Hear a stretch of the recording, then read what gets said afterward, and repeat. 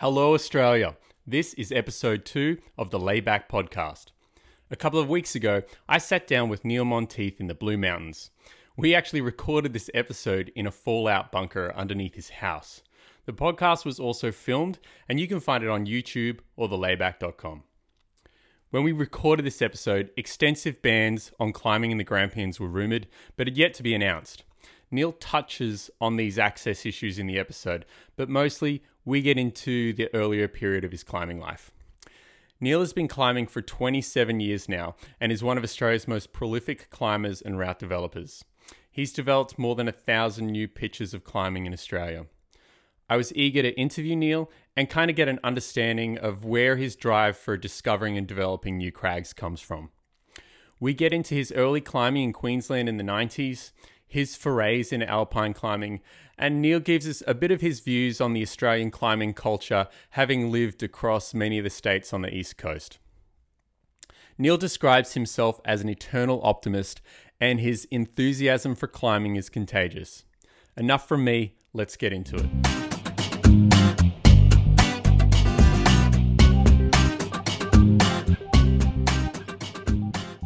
You've been climbing for 27 years now?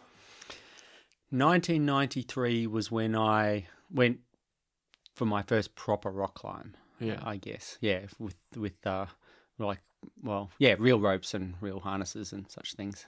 Where was that?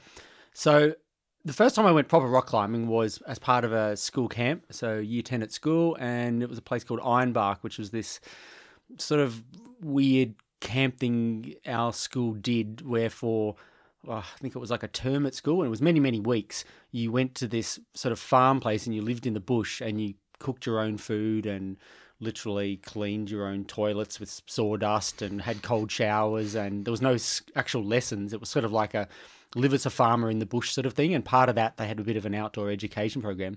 And really oddly, the first place that they took us, which is sort of a bit of a trial by fire, is Frog Buttress. Like, that was my first ever rock climbing experience. So I just thought rock climbing was hand jamming, because like the first route they put us on was some sort of grade 15 hand crack, and we were all told to climb up a pure splitter hand crack. I think it was shit heap. I think it's 14, but it is just a pure splitter crack. Like, there's no face holds, there's no slab moves. It's just you climb a straight up crack. And so that's what I thought. Like, we did 2 days of, that was the easiest thing we did, and all these sort of slightly harder things. And that's what I thought rock climbing was, climbing splitter cracks. Yeah. And that just totally sparked that little fire in my brain for rock climbing, and I immediately liked it. I'm not quite sure what it was that was immediately attractive, but it really was immediate. And it was a bunch of friends at that same Ironbark class. All of us, there was like 4 or 5 of us, were just instantly amazed by it. But of course, as soon as we left that situation, we didn't own any climbing gear. And even at that same camp, we went and got some old ropes, and we sort of tied ropes around our waist, and we climbed up the outside of the building, and we abseiled, in inverted commas, off the top by sort of hand over handing down things, or running it round our waist and sort of strangling ourselves. And then we came back from that camp, and we still wanted to go rock climbing, but there was no reference point for how to rock climb. And so I didn't know it. I hadn't met any real rock climbers, and I didn't even know, apart from Frog Buttress, I didn't know of any other rock climbing places. And so I went straight to the school library, the convenient, place of all wisdom, and looked up rock climbing, and there was only one book in the whole of the school's library, and that was Royal Robbins Basic Rockcraft, which is like a 1960s publication. So remember, this is 1993 for me. And so how did that end up in the book? Well, that's the only book. Library. They had one book which was obviously at some point it was a book. Oh no, they also had Classic Climbs of Australia by Joe Friend, which I've still got upstairs because I stole both of these books from the library. Never returned. Maybe they'd ended the rock climbing careers of St. Peter's students for the next 10 years until you did it. Yeah. I mean, because I did go to the same school. I'm kind of like being a bit coy about that. Very weirdly coincidentally. Yeah. Weirdly coincidentally. Don't know each other at all, but did exactly the same school. And so that book. So Royal Robbins Basic Rockcraft, which was this sort of iconic book about how to rock climb, but it was written in the 1960s, and it's all about piton craft and aid climbing and like waist belays and abseil. And that was, so I had no other reference. That was the book I thought what rock climbing was. So I then went, so we were 15 years old, and we just got my dad's tow rope, but the tow rope was really short. It was like 15 meters long. And so I decided, well, that's not really long enough to do much. I can make some harnesses and not really harnesses. That's sort of like an anchor to set up a top rope, but I need an actual rope. And this is a pretty hilariously stupid story. So what we did have at our house was a long length of electrical cord, like extension cord. And it was great. It was like 20 meters long piece of inverted commas rope. I mean, like, I'm sure it doesn't really hold. In retrospect, I'm thinking about a piece of copper inside a piece of rubber. What kind of what kilonewton rating would that I have have? no idea, but that's what we used as a rope. So we went around Brisbane and we still didn't really know particularly of Kangaroo Point. And we found these like weird quarries and bits of rock, kind of terrifying. And like, I've been back to some of these places and they actually haven't got smaller as I've got older. I'm like, how did we not kill ourselves? Like, because we would weight these things and like we would sort of scramble up something, trundling loose blocks and stuff, and then lower off. We'd literally just wind the rope around our stomachs like 3 or 4 times. And when they'd lower off, you'd just get strangled. Like the blade would just be just losing breath, and you'd try to get them to the ground as fast as possible. And we literally used tent pegs and in the Royal Robbins Rock After, there must have been something about using nuts. And I did the whole drilling the nuts out and put the little bits of rope through that. But we only did that for like a couple of months, and we didn't die. And then I was at school one day, and it was the swimming lessons or something, and I was sent down to the shed at the back of the pool to get the swimming equipment, the kickboards or something. And as I'm down in this dusty old room, I look, and in the back of the room, there is a whole bunch of really, really old dusty climbing ropes and old harnesses, like Willen's harnesses, sort of 1970s era harnesses. And they're all just covered in dust. So clearly have not been used in decades. And I was like, oh my God, gold mine. Like we'll actually there was like a proper rope there and a proper harness and stuff. And so we took those ropes out I borrowed those ropes. And we actually, funnily enough, did actually return those ropes 6 months later, absolutely trashed. But they were sort of the first proper rock climbing rope. Very shortly after that, I then went to try and buy a rope. And that was a experience which was, again, my only reference was Royal Rock After. I had no real climbers. And so I went to K2 Base Camp and went up to the, I'm pretty sure it was Darren Carter, who was a bit of a guy in the scene in that era. He sort of ran the shop there, and he was fairly famous, did a whole bunch of new routes. But I went up to him and said to him, I want to buy my first climbing rope, but I can't afford one of those new fancy Kermantle ropes, so I'd only want to buy a twisted rope, because that's what Royal Robbins Basic Rockcraft told me. Like, there were 2 sorts of ropes, and if you're really fancy and top of the game, you had a Kermantle rope, but really, when you're starting out, go the twisted hemp rope, it'll be fine. And he just was like, had this shocked expression on his face, because, I was 15 years old, a little kid. I mean, I see 15-year-olds now, and I am, like, terrified when I see how small and little, like, that, how much they're little kids. And I think, geez, I was somehow just wandering around very much without any mentors at all, trying to teach myself rock climbing in a very broad sense. So what was the climbing scene like in, I guess it was Brisbane at that point in time, kind of like mid-90s? There wasn't a gym at that point, was it? There was no like climbing gym in Brisbane. So I would probably be almost like what you'd say would be the last generation of the pre-gym climbers in Australia. And, Brisbane, it's always famous for being 10 years behind the rest of Australia. And, there were definitely gyms in other parts of Australia and climbing. There was even, I think there was a climbing competition, Escalade on plastic holds in sort of 1989 or 1990. But Brisbane didn't have that kind of scene. In the obviously 60s, 70s, 80s, Frog Buttress was king, and there was a real big, hard, it was a famous, people came to Frog Buttress to do, some of the hardest routes in Australia, and there was a lot of strong climbers around. And those climbers kind of disappeared in the end of the 80s. They all sort of moved into the Arapalee scene. There were people like Paul Hoskins and stuff like that. And it was a moment in Queensland where there was nothing happening. There wasn't really new routes. Queensland definitely had a very sort of traditional background, a lot of trad.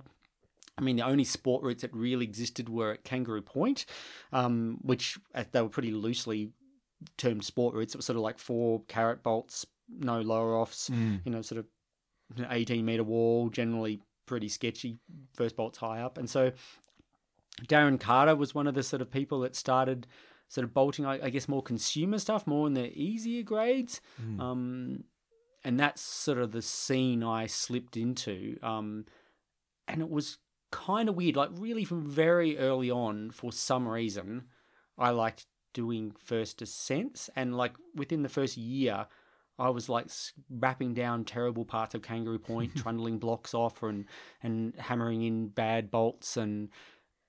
But I don't, like I think it was something to do with that I didn't have, it was my school friends and I, and we didn't have any mentors. And it was like doing new routes was just like learning to climb anyway. Like everything we did was like we were making it up. So new routes was just making it up to a more higher degree. Like we were teaching ourselves how to belay or how to put in trad gear and putting how to put a bolt in was just one more skill on top of how to place trad or whatever. And so it was just, I don't know, like it was just... There wasn't this delineation that we have now between disciplines. No, absolutely not. No. But it really weirdly comes down to... and I look at it now, there was an issue of Rock Magazine that came out around then. It may have even been in 1991 or 92, because they came out so rarely that, you know, like that you read these magazines from front to back a million times, and sitting and I just read them on my lap at school in the back at the class instead of doing French or something. And and there was an article in that magazine from Mike Law about bolting. And because it was an article I would have read 50 times because I had nothing else to read, that article was imprinted into my mind. And I wonder if I had started climbing 1 year earlier, 1 year later, and hadn't had that issue was the magazine that I looked at, would I actually have, you know, understood bolting and been, you know, so obsessed with doing new routes and that kind of Mickle-esque bolting shenanigans that article was all about. Like, it's really weird. It would only take one little, you know, slip either way and might have changed everything. Yeah. It seems like these adventurous styles of going out on like expedition style things were very, they're a part of your climbing from very, very early on. You organised some kind of like 2-week expedition up to North Queensland at one point to that.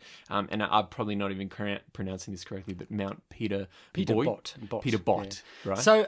Right? So my climbing background comes a lot from my parents, which I didn't sort of explain earlier. But so my mum was a rock climber in the 1950s, as much as you were a rock climber in the 1950s. So when you were a rock climber in the 50s, you were a bushwalker who climbed rocks with very rudimentary gear. And so my mum hung out with some of these real early luminaries, Ron Coxes and stuff, people who whacked wooden chocks up the east face of Crookneck and abseiled off, you know, Barney and lots and lots of big mountainy kind of routes and Queensland is full of these, like really actually, like if Queensland was, you know, 2,000 kilometres south and another 2,000 metres high in altitude, it would have proper mountaineering. Like the mountains are big and pointy and have nasty big cliffs on them and a loosened chaussee. I mean, there's like a sort of an Eiger North Wall in Queensland. It's just covered in rainforest. And so that's sort of the background. And so as a kid, I was brought up bushwalking.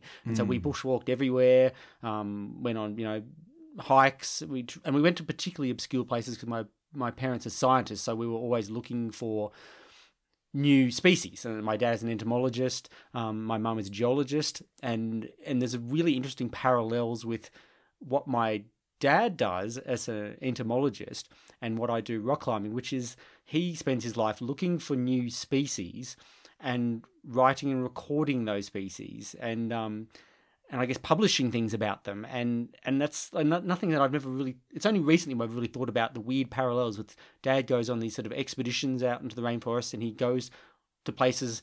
He's looking for places that other people haven't been to, and he's looking under, you know, logs and things like that, looking for animals that other people have never seen before. And if he finds this animal, then he, you know, gives it a name generally and records it and writes it up and publishes it in a publication. And then there's a long list, and he can show you the long list of all the things he's, you know, found. And it's just some really weird parallels with doing new routes, which is exactly the same, where it's, you know, to be doing proper new routes and proper, you know, new crag development as opposed to new routes. And there is a bit of a difference there where, you know, some people will bolt a line at an established crag, you know, they go, oh, there's a piece of blankness there, or, you know, I could do a link up of that to that. And they sort of, you know, it's something they just noticed because they were at the crag climbing other routes. And then there's people that will go bush bashing for days on end, looking for the next crag or next location, and are willing to go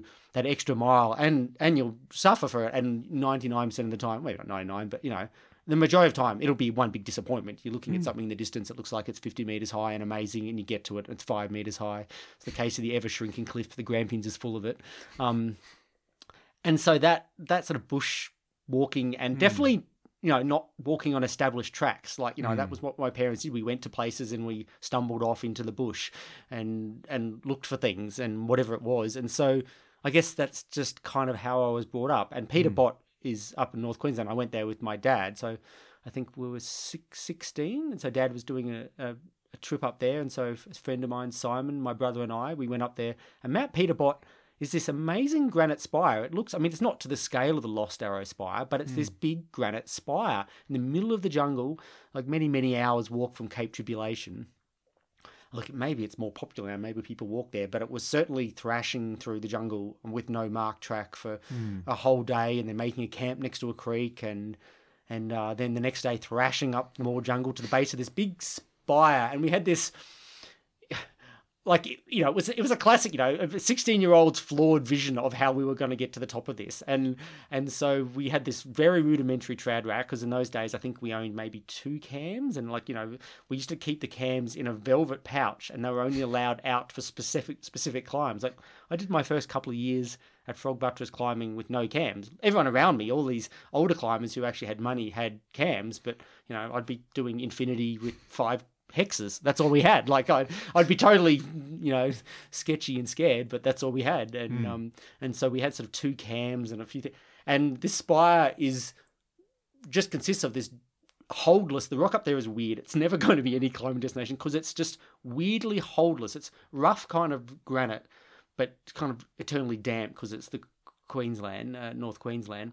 But it had this huge block leaning against the base of it where it was vertical, and then the top of it slabbed off. So I looked at it and thought, there's some way that maybe if you can stem up this big block that was about, 8, 9, 10 meters high, if I could stem up between that big block and the main wall to the top of it, I could then stand on the top of the thing, lean over, and somehow jump onto the slab. That was my theory. And then I would be able to slab to the top, which would be, 50 meters or more with no protection. We had this little power drill, but it wasn't a rotary hammer drill. It was some little tiny little home battery powered drill. And there was almost no battery powered tools in that era anyway. And I remember we pulled it out, and we test drilled it, and it drilled for 1 minute, then went flat and made not a dent. So it was like, well, that was useless. Threw that away. And then we climbed, and so I decided to stem up this thing. So it was wide enough that you couldn't chimney it. You had to stem with your feet wide. So stem. And I get right to the top of this big thing. I got 1 foot stemmed on the other side, or both feet stemmed on one side, and 2 hands on the other side. So to spread eagle across the thing. And I'm like, how am I going to transition? And as I'm sitting there in this weird, space transitioning, I kind of had this really weird feeling in my feet. And it just a really funny, weird feeling, like I was in the ocean or something. And I yelled down to Simon, is this thing I'm stemming across moving? And he looked, holy shit, it's moving. And this thing that was, 8, 10 meters high moved. Like when I sat at the top of it and I pushed on it, and we looked under it and realized this thing's like a balancing rock. It has no base on it, and it's just perched on the side of this 100-meter cliff below us that we sort of scrambled around.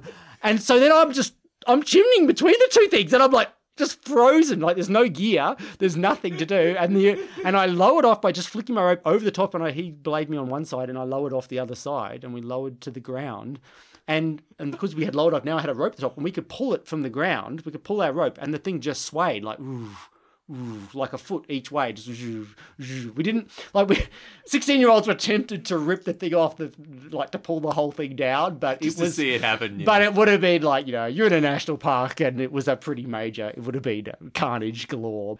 So you're living in Queensland, and at some point, you moved down to Melbourne? Or? Yeah, so I did. I mean, look, I spent sort of 3 or 4 years after high school living in Queensland, and I was quite obsessed about film and television as well as climbing. And in that sort of era, my friends from school all kind of dropped out of climbing pretty rapidly after leaving school. So I actually lost the majority of the people I climbed with very rapidly. I gained a rack from this. That was the most amazing thing, because each one of my friends had 1 or 2 cams or a few beaners, and each one gave up. Because there was, by the end of high school, I think there was like 6 of us, like there was 6 or 7 of us who were proper out there at Frog Buttress on the weekends climbing. And we just had this sort of single rack, combined forces with everyone together. We had sort of something that you could climb with, sort of, and like one rope and things. But so I inherited all this stuff, which was really good, but I didn't inherit really anyone to climb with. And that was, I guess it slowed me down, but I definitely did a lot of, I was still doing these sort of first ascents at Mount Gun Gun and the Glasshouse Mountains and things like that, but it was all with the hand drill. It was this painful exercise, like Tippergargan, like, I'll make some sport routes in Tippergargan, and you get your hand drill, ding, ding, ding, and it was like 40 plus minutes to drill one bolt, and we're talking a short bolt.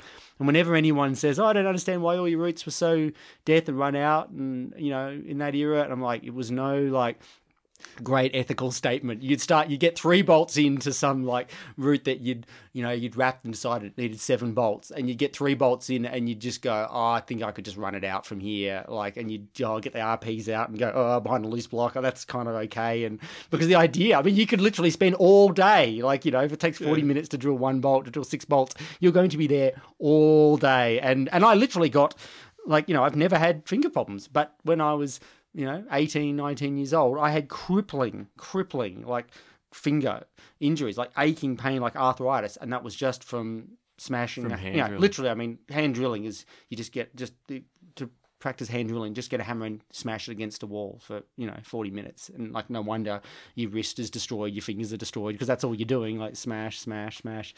So, yeah, so I did it like a route, but it was a trip to Arapiles and the Grampians that sort of set in motion leaving Queensland. Like I'd done some fairly dodgy little trips down to the Blue Mountains and Nowra and Sea Cliffs and Warrumbungles. I've done a few sort of funny little trips, but I hadn't been to sort of the Mecca, which was Arapiles at that time. And I went there with Gareth Llewellyn.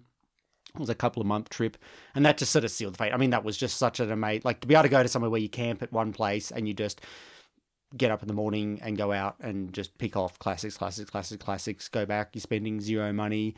The entire diet was, the morning was like Weet-Bix and banana, and there was never any lunch, which is really interesting. I was listening to Carrigan's, your podcast from Carrigan, and he was saying the thing like, don't eat for lunch. I'm like, I've never thought about it. Like he obviously has a much more scientific view on it, but I've like, it's so right. Like I don't tend to eat lunch at all when I'm climbing. If you're properly climbing, you just go climbing all day long. But in his case, it's a performance focus, and in your case, it's just like, I'm climbing, I'm too busy to eat. I was just frothing, I was like, I'm climbing. And then we used to have like, Dolmio pasta or something that cost $2. And so, your budget for the day was $4 tops. That's what you spent on food. And that's the only expense. And you just, went climbing, and that just sealed my fate. And I just looked for jobs, film and TV jobs, and I got this gig in Melbourne, and pretty much packed up the life and went there. And that was just beginning of endless weekends at the Grampians and Arapiles, pretty much,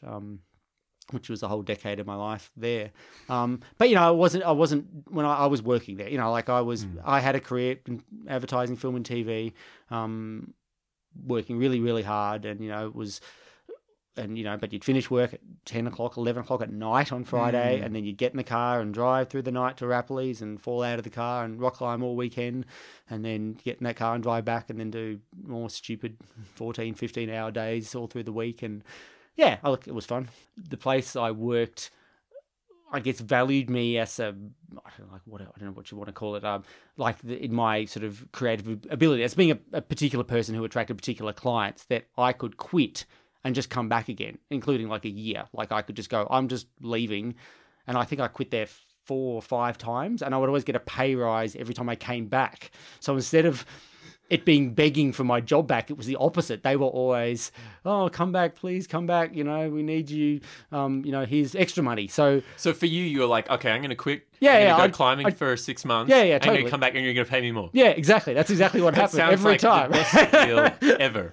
So I did many, like I think I quit 4 or 5 times at least. And one of those was a big stint through the US, Yeah, right? yeah. You just kind of like did that like epic road. Yeah, trip, so that was like, the first hit proper overseas. I mean, I'd been to Thailand climbing before in the early 90s, but that was the first proper overseas trip. And I had 2 really good friends in that I'd climb with like obsessively, which was in Melbourne, and those 2, we sort of got weirdly obsessed by aid climbing. And in retrospect, I'm just trying to think: were we practicing because we knew we were going to Yosemite, or was that a secondary? I can't actually remember. But we kind of aided lots of weird things and did lots of sort of strange, sort of little missions around Melbourne and in the Grampians and then that was just a road trip, and we just went there with not a lot of money. We just bought a really rubbish car in Boulder, and I effectively pretty much, I reckon if I was 10 years younger, I would be diagnosed as ADD. So I'm not a person who likes planning, and I really enjoy, like, I enjoy climbing at a new crag every single day. Like, that's my dream. If I could wake up and go to a new crag every single day, that's like my dream life. And that's what our American trip was. It was every single day we would wake up, the 3 of us, and we'd be like, okay, where are we going today? And we'd go climbing somewhere, around Boulder, and then we'd like, that night we'd be like, okay, what are we going to do tomorrow? Okay, let's go climb the Diamond, and you'd drive up in the Alpine stuff and blah, blah, blah. And then after that, you're like, what do you want to do now? Let's go bouldering. And so every single day we just switched genres from proper mountaineering, that was my first mountaineering I'd done up Mount Rainier and blistering cold. And then literally the next day, we were sport climbing at Smith Rocks. And then a day after that, we were like crack climbing in Squamish or something. And we just had this crazy trip where we slept in a tent the entire time. So it was 6 months where we never, I think we had one night we spent in someone's house in Seattle, some person we'd met who'd invite us to his house because I think he had Vegemite. I distinctly remember sitting in his house with a toaster, and he had Vegemite for some reason. He wasn't Australian, but he had Vegemite. We sat and ate all his bread and all his Vegemite, and then we're back on the road again. But it was just an amazing trip of just ultimate dirtbaggery, like where it was weeks between showers, and we looked like the scum of the earth. A lot of people come back from that kind of like first big trip in those formative years, and it has a big impact on them, and maybe changes the way they see themselves, the way they see Australia even. Did it have that kind of impact on you? Like, what did you take away from it? What did I take away? I came back with extreme poverty. That's all. I came back with some ginormous debt where I totally miscalculated my finances somehow. That was the first time I think I'd quit my company in Melbourne. Yeah. And so I didn't have the reassurance that they would want me back. And I was really in debt. And I remember flying back into Brisbane, even though I had been living in Melbourne for a couple of years. And it was just pretty much a big meltdown. Like, I just remember going into a nervous wreck there. It was like Millennium New Year's was like the worst New Year's ever, because it was like reality suddenly said, so I'm no longer in America road tripping and having the greatest time ever. And it's ended. And you had to go back to work. I had to go back to work eventually. But I did spend a couple of months bolting stuff up in Queensland, and that was like the Sunbird Buttress was this multi-pitch thing I bolted at that era because I'd been sort of inspired in America by these multi-pitches. They were everywhere. Yeah. And multi-pitches is a weird thing. I mean, now we have these things called like Bunny Bucket Buttress and Hotel California. There's these sort of like mainstream multi-pitches that are, kind of reasonably safe, and you can do them pretty quickly, but they cover big terrain, and that they kind of didn't really exist in Australia. In the sense, there was lots of stuff at Warrumbungles, but they were pretty big days, long days. Okay. You certainly weren't just flitting in and doing them in 2 hours and going home again. And America had those kind of routes. I remember doing these like fun routes at like Red Rocks in Nevada, and even in Colorado. You'd be up on these things, and the difference were things like they had things like bolt belays. Like, it might be a trad route, but all of Yosemite, like so much of Yosemite, you had bolt belays, which gave you the option to wrap off whenever. And it was a really weird thing I'd never seen in Australia. The multi-pitches here have sort of escape routes down them effectively. And there was sort of more... And there was mixed climbing in America where, since they weren't total death routes. Like if it was a scary run out section, there would be a bolt, and it would be a good bolt. It would be a sensible, not some rusting, falling apart carrot from Eubank 1968. It would be a good bolt, and you'd clip it and you'd go on, and and there were lots of people doing these routes, and I sort of came back to Australia thinking, there's got to be some, especially in Queensland where I'd gone up, Tippergargan was sort of famous for these totally sketchy but super easy graded routes, like, this would be a grade 8 or this would be a grade 9, but it would be actually more like a grade 16 or 17 and have very worthless gear and be terrifying and also not like wandered. Like, I mean, my mum used to tell me about how they climbed routes in those days, and they didn't have gear. They had a rope. They had a couple of slings, and maybe, if they were lucky, they had one carabiner. So you would just try and get to the next ledge with a tree on it. I mean, the aim is like you're just going, like, when you don't have trad, it's a really weird thing. When you don't actually have wires and cams, a crack is of no interest to you. Yeah. Like, you don't need to follow a crack line if you don't have the gear to put in it. So those routes were put up in the 50s and early 60s. They just tried to get between trees. They tried to get between things they could sling, effectively, because that's the only gear you could get.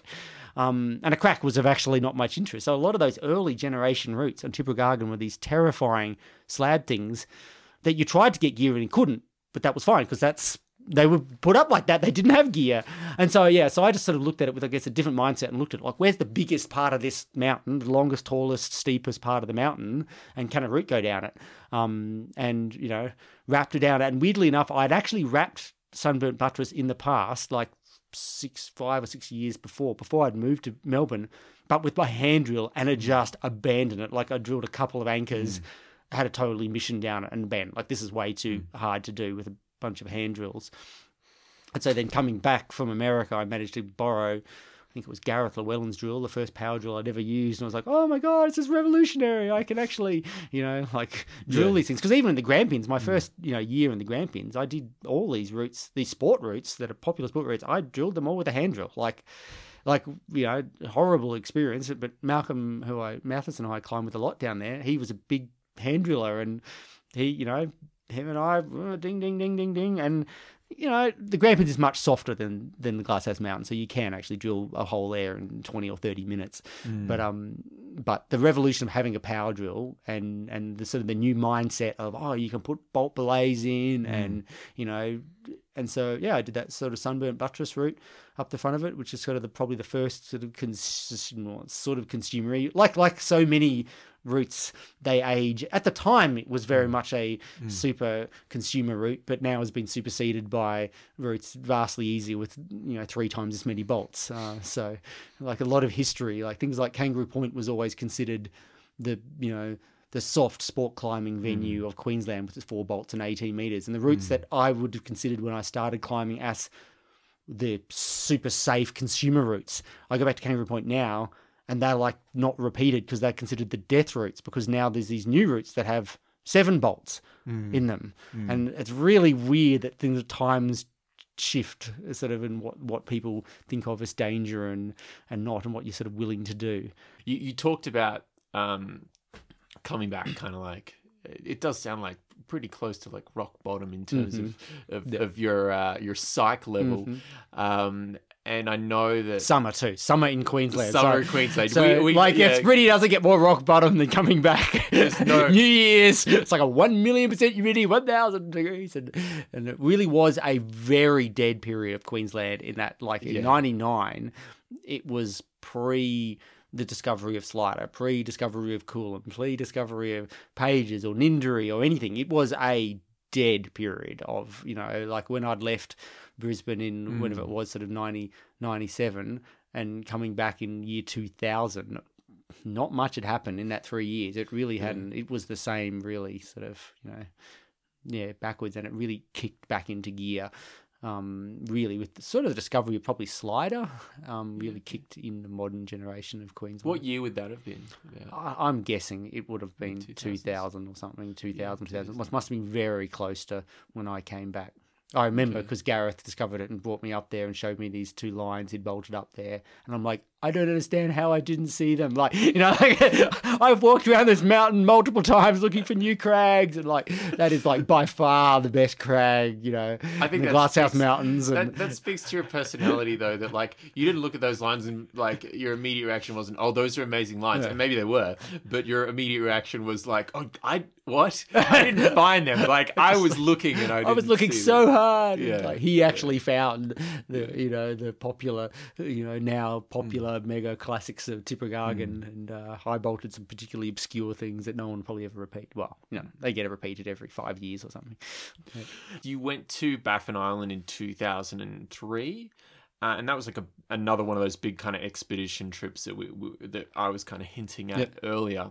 But let's kind of get to there, right? So you come back from the US, you don't have any money. Was that like, did you have an idea at that point in time to go to Baffin Island? Was this like something you wanted to work towards? Or? I actually can't really look. I remember there was a book that was like Classic Climbs of the World or something, Classic Walls of the World. It was this big glossy, I've probably got it upstairs somewhere, but it's this sort of big hard-covered book, and it was sort of had these rudimentary topo lines drawn on like some of the great mountains of the world. There was the Matterhorn, there was whatever, Everest, and then there was Baffin Island.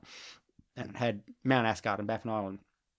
And for some reason that kind of stuck. I'm not sure why that one was definitively picked as something that I had interest in, but this friend of mine, Marcel, who I went to Baffin Island, both of us, like 2 years before we went to Baffin Island, really decided we wanted to go there. And we've got to train, we've got to get ready for this thing, which is not like me at all. Like I'm very much just, I don't make plans until the night before, and I just make it up as I go along. Like I'm not someone who generally looks at something well in advance, which is why I've never been a very good, like hard projecty kind of climber, because I don't like to have this big goal. Like, I want to climb that. It's going to take me 3 months. So I've got to train all winter to do this route. No.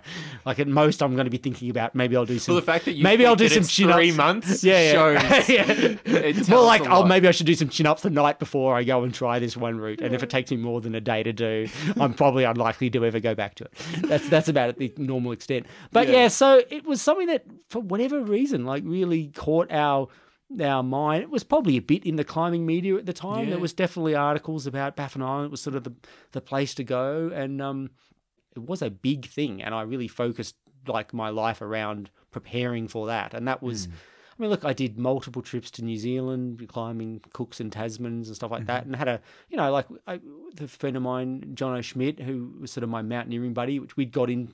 He was a flatmate that I'd moved into. It wasn't anything to do with climbing, and I'd convinced him to take up climbing because he was a real machine at cardio, like just going. Like he, ride a bike, he just does not stop. Walk up a hill, does not stop. Put 50-kilo pack on his back. He's not going to slow down walking up that hill. Like he was a natural machine, and I really saw that early on. And I convinced him to. So he'd never actually gone rock climbing. I'd convinced him to go, in inverted commas, alpine climbing in Victoria. And there is this kind of cool scene in winter, which is climbing at places like Bogong and at Mount Buller, and there's waterfall ice forms there sporadically, and it's sketchy as hell. Like yes, you can put ice screws in it, but you're doing it because you've seen a picture of someone doing it overseas. It's not going to hold a fall. Like it is surface verglass kind of stuff, and you're kind of trying to put some trad in, and it's scraping ice tools up rock. But it's proper dangerous stuff. Like you can, these are not 2 meter high things. Some of these things are 30, 40 meter high, scraping up on ledges. And Jono and I spent like multiple years doing seasons of this winter sketchy stuff, mostly on Bogong. So that alpine stuff was all a bit of practice, and I sort of did, winter ascents of Lord Gumtree, horrible experience of that. That was all sort of training Sufferfest in, the snow and the ice to get ready for Baffin Island. And then, but, I say that we organised and planned, but it really was my typical planning, which was no planning at all. So we had this objective of just like, we want to go to Baffin Island, but we didn't actually ring anyone or talk to anyone who'd ever been there before. The only thing we had was this magazine, like the internet existed. I could have looked things up a lot more closely. I could have like messaged the rangers or something or someone and said, when should we go there? So we didn't do any of that. We just had this book from 10 years ago, and we flew into Baffin Island, landed in Baffin Island in this little tiny town with, a couple of hundred people and, icebergs everywhere. Like the ocean's all frozen solid. We get out of the plane and there's this little like ranger station thing there. We walk in the ranger station and the guy just looks at us and goes, "What are you guys doing here?" And we're like, "Oh, we're going to climb like Mount Asgard." And the guy's like, no one is here. Like, this is not the season to be here. Like, what are you doing here? Like, effectively. And we're like, "What do you mean?" He's like, "This is like weird ice breakup season. Like, you can't get in, you can't get out. Like, there is literally no one in that area, like in the national park. There's no hikers, there's no hunters, there's no one there." And we went, oh, what do you mean? And he said, "Look, it hasn't quite started breaking up properly yet.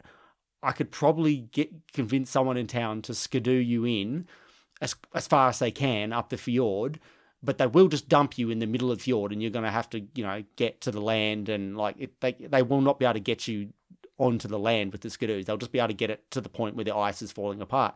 So, with an hour's notice, he rustled up some local guy who got us on a skidoo with a little thing, and it was like a terrifying like skidoo trip across. And they just ride their skidoos across broken ice. Like, they'll just be like ice and then it looks like ocean, and they just drop into this ocean which is half mushy snow and pops up the side and there's things floating around, and then at some point he just goes, "Whoa, no further," and just throws all our bags out onto like an iceberg. Did you know where you were at least? Or? Oh, look, we'd had a map. I'd seen a map somewhere, but this was not the plan. Like, the plan was, apparently, according to something I'd read, your skidoo could go all the way up the gets you 40 k's up the valley. No, skidoo gets us 10 or 15 k's up the valley at most. And then we sort of just hopped across icebergs till we got onto the land. And that was the most amazing thing about the trip. I mean, the routes were really fun and crazy, but we had the whole place to ourselves. Like, we were there for 6 or 7 weeks. And it was only in the last week that we saw any other humans. Like, it was I think it's actually very hard to achieve that in the modern world. If you called for a rescue, no one's coming to get you. Like, you're 100 kilometers up a valley. Like, they can't drive, there's no cars, they can't drive up there to get you. You're just going to be there by yourself. But you still got a fair bit done there, yeah? You guys summited Mount Asgard. Mount Asgard and Thor by some bizarre route that the guidebook, this crappy little guidebook, had told us it was like A4 and blah blah blah. And we really planned, okay, it's going to be this Mount Thor's so-called biggest cliff on earth or something. And we aimed for the sort of scrabbly left-hand side because we didn't have a lot of equipment. But yeah, so we did this route up Thor, which ended up having no aid on it at all. So we were totally we had all those copper heads and all this stuff. We're all ready. There's going to be A4 pitch on here somewhere, and we just kept freeing and not particularly hard, like 5, 10, like grade 20 or something. Just kept going all the way to the top. It was like, oh, okay, well, apparently but it was one of those things where it wasn't a particularly obvious line. You were just making it up. Every pitch you were like, oh, there's a corner over there and a crack there, and the topo was not a topo at all. It was like a vague red line drawn with no pitches marked or anything, sort of up the left side. So that was sort of successful. And then we tried a new route, and someone had warned us in advance that when you go to Baffin Island, and you've because our aim was, we wanted to do a new route, a new sort of aid route, and someone had told us, in advance, the one thing you want to make sure you don't do when you're in Baffin Island is pick a new route to do on the north face. Unfortunately, the north face is a situation where it never ever gets warm, ever, because it never gets some sun on it. It's just the same temperature all the time. And so that just proved to be much more of a battle of wetness and cold and snow and ice, and we were totally game with a hand drill, no power drills, and I had a rudimentary collection of bolts, which was, I think I had sort of 10 dyna bolts and then 10 of these microscopic little rivet things that I tested at home that it could hold like a 30-kilo haul bag. Sort of it didn't, and so our belays consisted of like one good bolt and one of these rivets joined together. Like, we spent nights in portaledges, like 2 of us, and the whole bag all hanging off one dynabolt and one little rivet thing I'd bought from Bunnings that you could drill. I don't know, maybe you drill.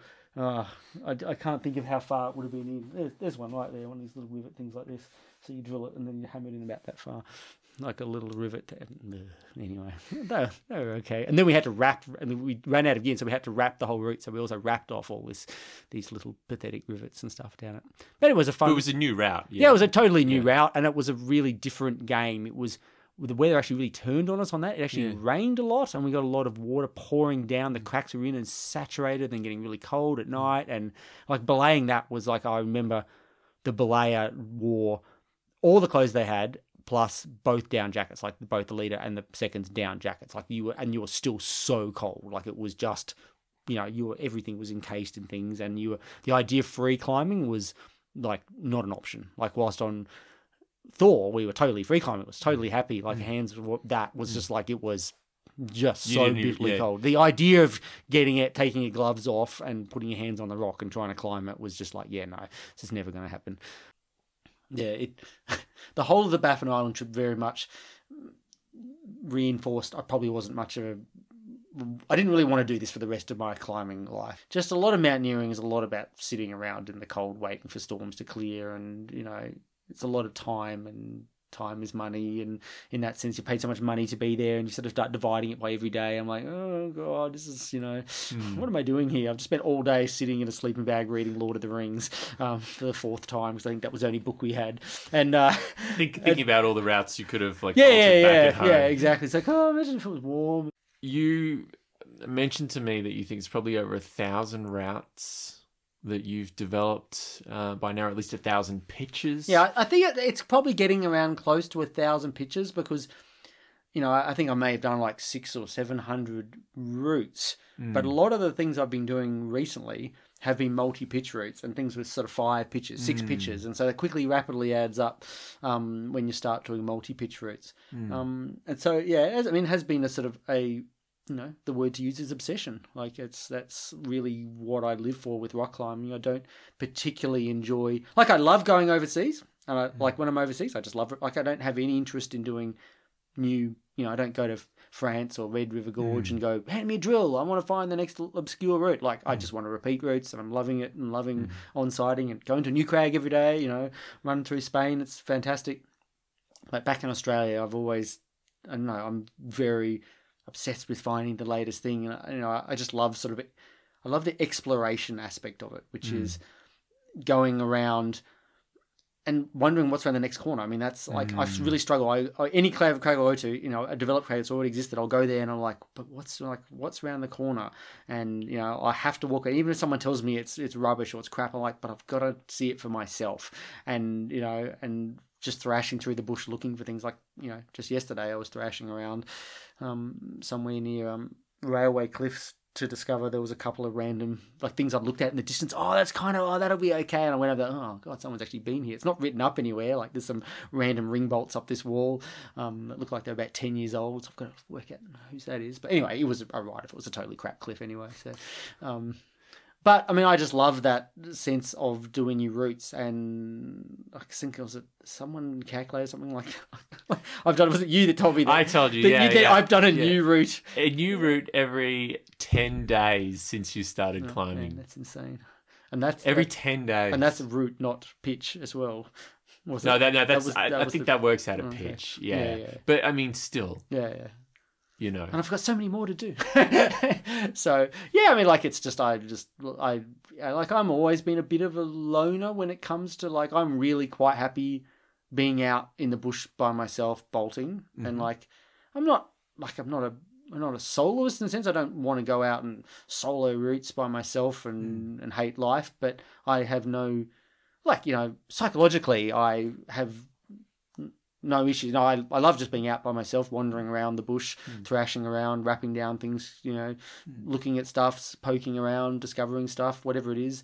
I mean, it's almost bushwalking, half of it, but just the sort of the whole bit of cliff crag development thing of lugging gear and encasing stuff. It's kind of like mountaineering, but in a safe kind of way or something. It's a similar concept where you're going in and leaving little caches of equipment and wrapping down and having a look at things and coming back day after day. And I mean, it's kind of what I live for.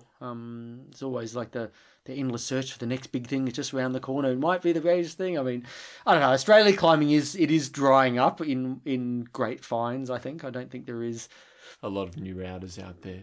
Well, weirdly there is this thing that I've noticed, which is that people bolting new routes and even doing new trad routes are just getting older and older. There's this really, really weird, that shift that's happening in the climbing world where new routes were once this thing that a lot of people did. Like I would say in the 60s and 70s, like effectively there were so many routes that when you went out climbing, lots of people did new routes. So if you went, we're going out to Narrowneck this weekend, the SRC club trip, and you didn't go out and repeat routes. You went out and everyone had a go at doing a new route because there were new routes everywhere to do.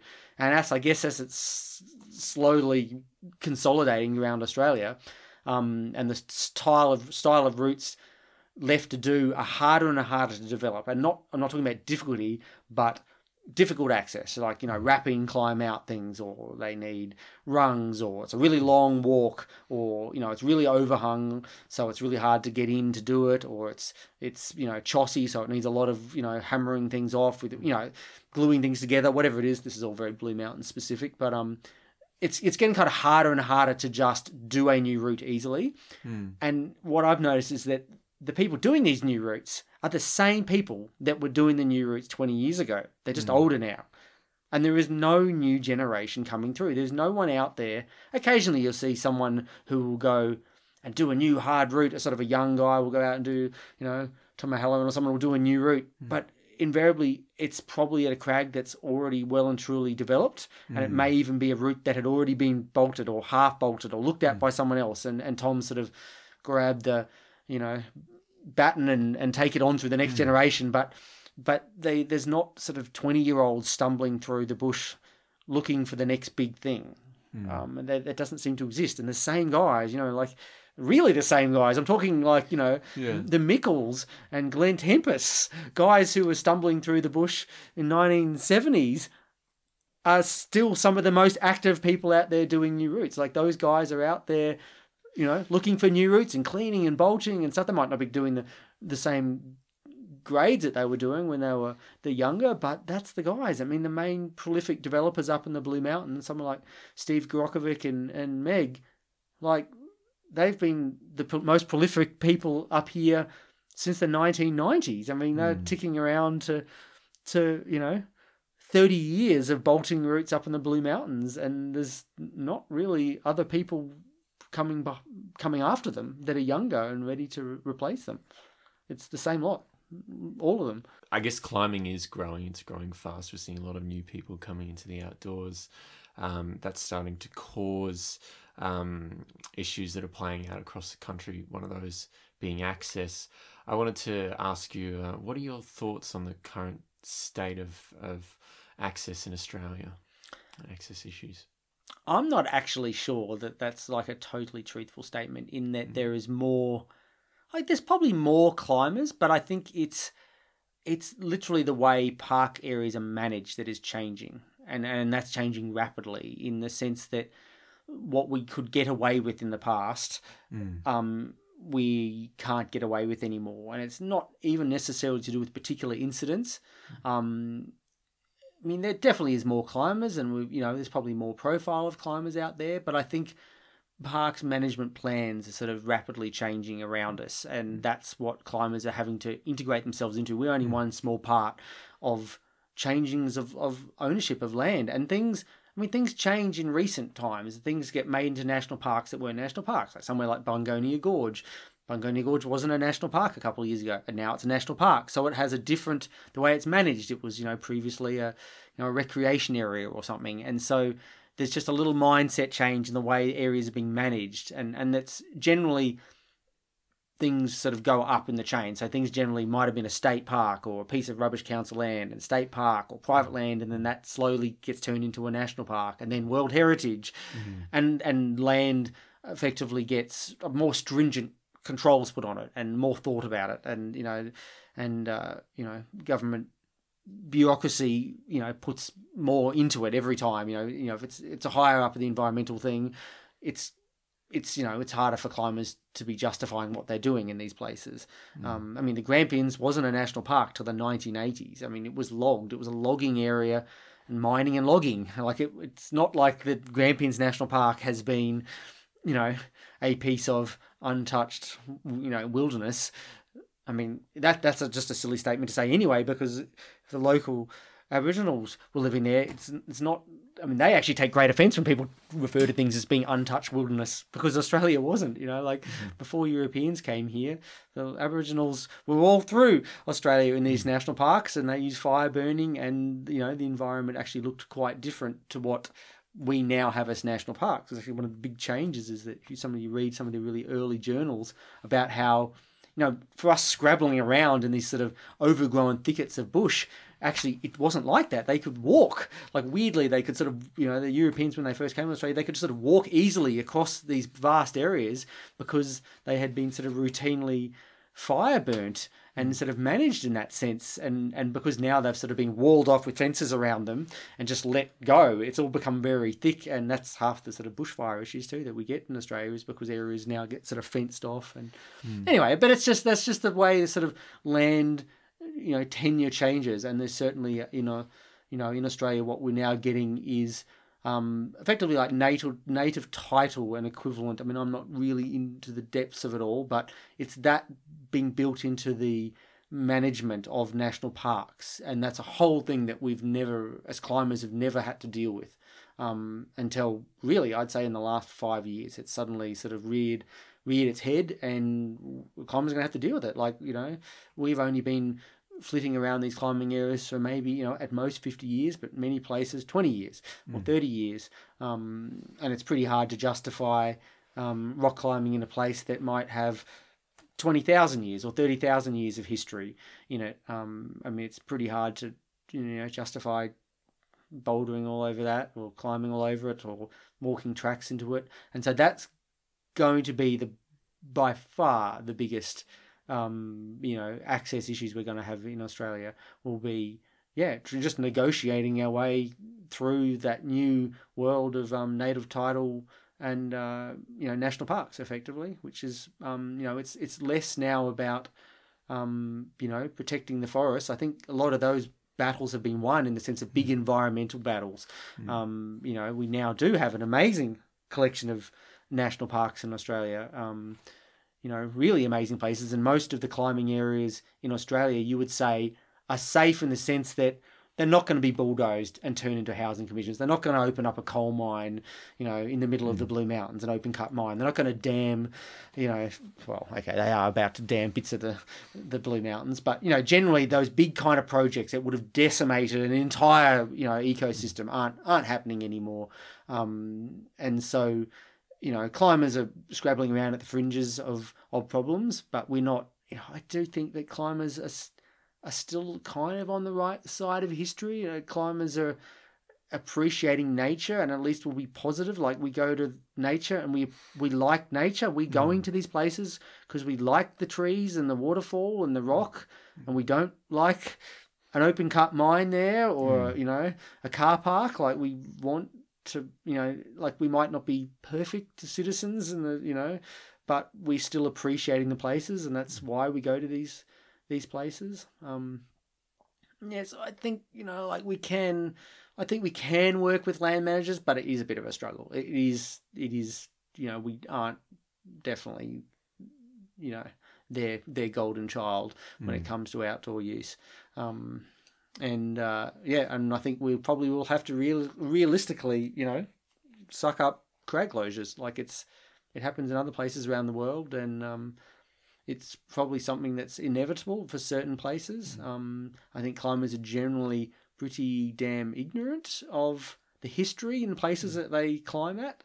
And I'm not talking like, Indigenous history, just all history. Like, you just tell climbers about, this place was once there was once a coal mine here, or this was forestry. And most climbers are like, oh, really? I think it's worth climbers just learning a bit about the places they visit a bit more, so they get a bit of a bigger understanding, especially about, even species that lives in these places, plants and animals that may be totally endemic to where you are, and maybe only a few of these left, and don't think there's a million of these plants just everywhere in Australia. No, there'll probably be quite specific plants and animals to where you are actually climbing.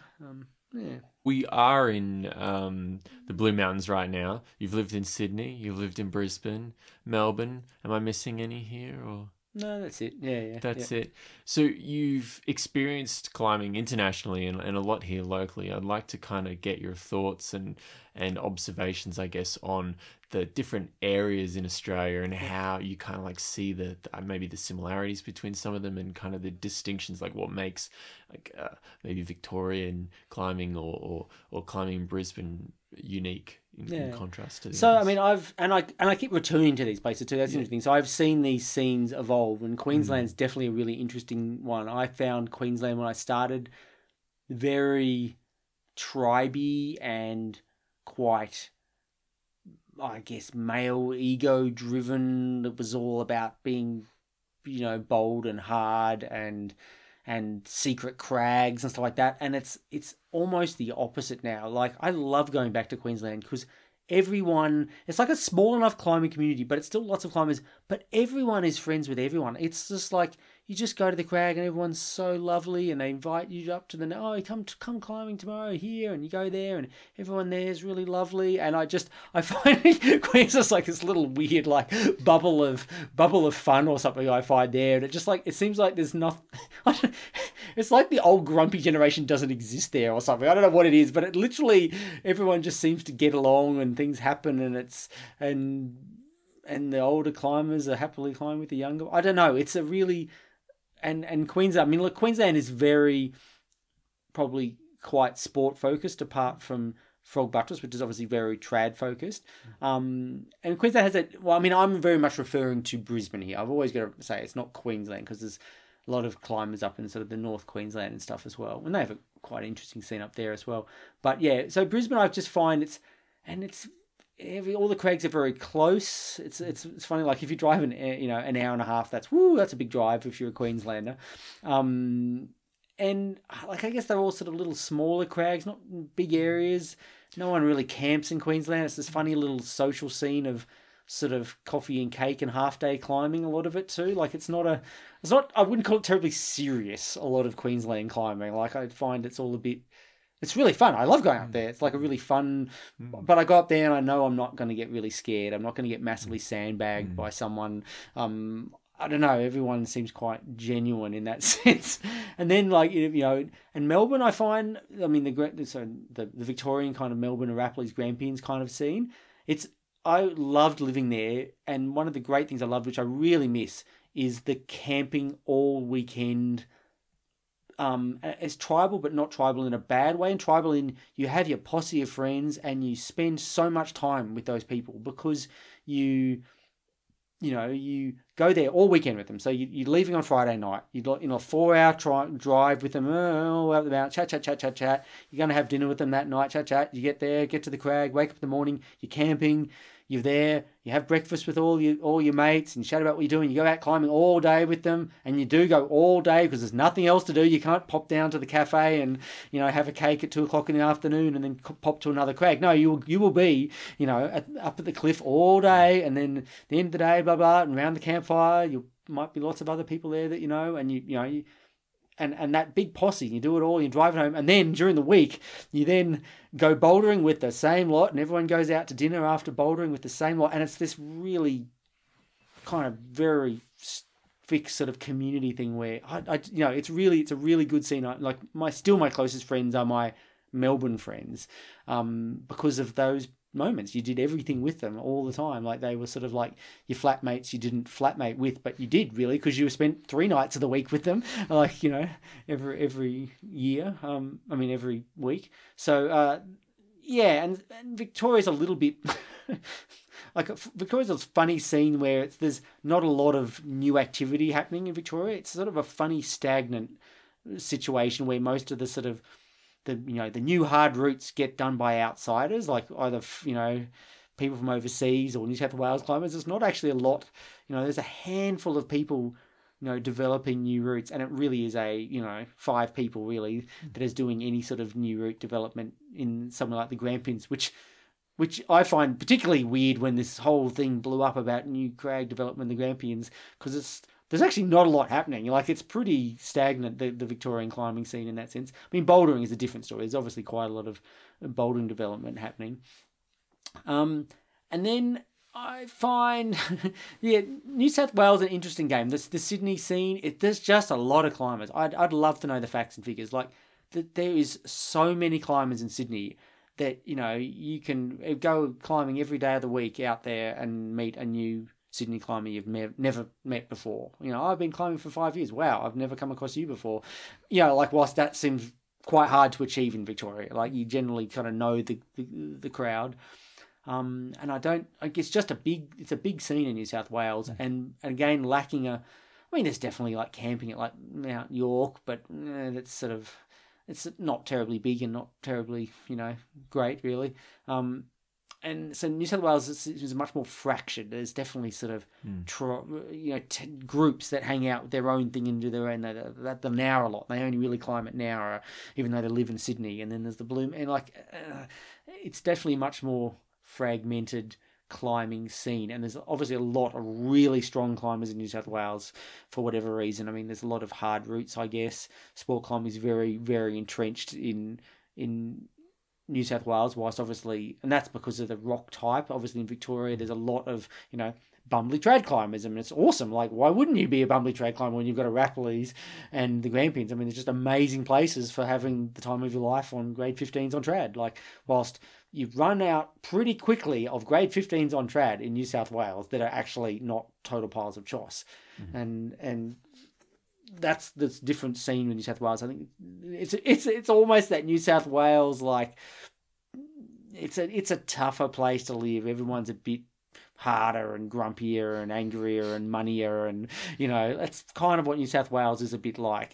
Everyone's a bit, I don't know, leaner and fightier. They all want the hard grades and they want to look the best, and they, there's definitely that happens a lot more in New South Wales than the other scenes, I think. Yeah, but look, New South Wales has amazing climbing, and the variety up here is what I love about Sydney. I mean, there's got to be, you'd struggle to find a city on earth that's got, if you live in Sydney, you can drive 1.5 hours in the Blue Mountains. You've got thousands and thousands of sandstone routes. Then in Sydney itself, you've got thousands of short, 20-metre high sandstone routes and amazing world-class bouldering. You drive north to Newcastle, you've got granite, granite sea cliffs. You drive, 5 or 6 hours in Warrumunga's humongous multi-pitch, volcanic trad stuff. You drive south 1.5 hours. You've got all of Nowra and some of the best sea cliffs around, Point Perp. You drive 2 hours. It's only 2 hours, and you've got Bungonia Gorge. It's 300-metre high limestone. You drive 4 hours, and you're in all Canberra granite. I mean, like, the variety of climbing that you have as a New South Wales climber, and big, proper, good, hard routes is amazing. Like, there is nowhere in the world that has that kind of mix of rock types and variety and all year climbing. That's the other beauty about living in New South Wales. When you're overseas, you quickly discover, like North America, like, they just physically can't climb for 3 or 4 months of the year. It's just too cold. Like, it's not like, it's a bit cold, my fingers are no, it's it's -20 cold. Like, you can't, you physically, there's no way you can go rock climbing. And whilst New South Wales, like, I'm whining, it's like 4 degrees or 5 degrees in the dead of winter at the top of the Blue Mountains, when it could just be an hour and it would have been 15 and fine. So you just have this all year, all round climbing thing. I mean, that's what makes the Australian climbing scene quite unique compared to a lot of places around the world, is the way that we can climb all year round. And really, even in Queensland, you can whine that it's hot and stuff, but really, go climb it, slider in the shade, early in the morning or late in the afternoon, that's fine. It's 20 degrees. It's beautiful. Like, there's nothing really stopping you. So, I mean, it's a really great place to live. I mean, we don't necessarily have the best, longest, hardest routes, and we obviously lack totally mountaineering kind of big objectives in that sense. We don't have an El Cap kind of, we don't have 35 pitches to challenge ourselves on something, but we have our own charms, and volcanic climbing in Australia, in the sense of funny, rhyolite-y stuff, is very, and especially Glasshouse Mountains, Warrumungal's, Caputar, those kind of crags are very unique to Australia. You only have to go overseas to discover that it doesn't exist. Like, there's no crags like that in Europe or even North America. Like, they just, that's kind of weird domey stuff. There's stuff like that in Africa, but that's obviously not very easy to get to. So it's so yeah, we have our own charms. And sea cliffs in Australia, Tasmania, and and Point Perp, they are the best sea cliff climbing in the world. Like, you quickly discover when you go overseas, North America, prime example, there is no sea cliffs there at all. Like, they don't have sea cliffs. For all their wonderful coastline, they have nothing. And we have sea cliffs everywhere. Like, we don't have to go far to get amazing sea cliffs. And in Tasmania, well, you got 200 meter high straight into the ocean, spectacular stacks and granite, and like, it's extraordinary places. And I always wonder when I talk to people who travel overseas. Oh, I went to Thailand, or I went to Spain, I went to France, I went to the US, and then you say, "Have you been to Tasmania?" No.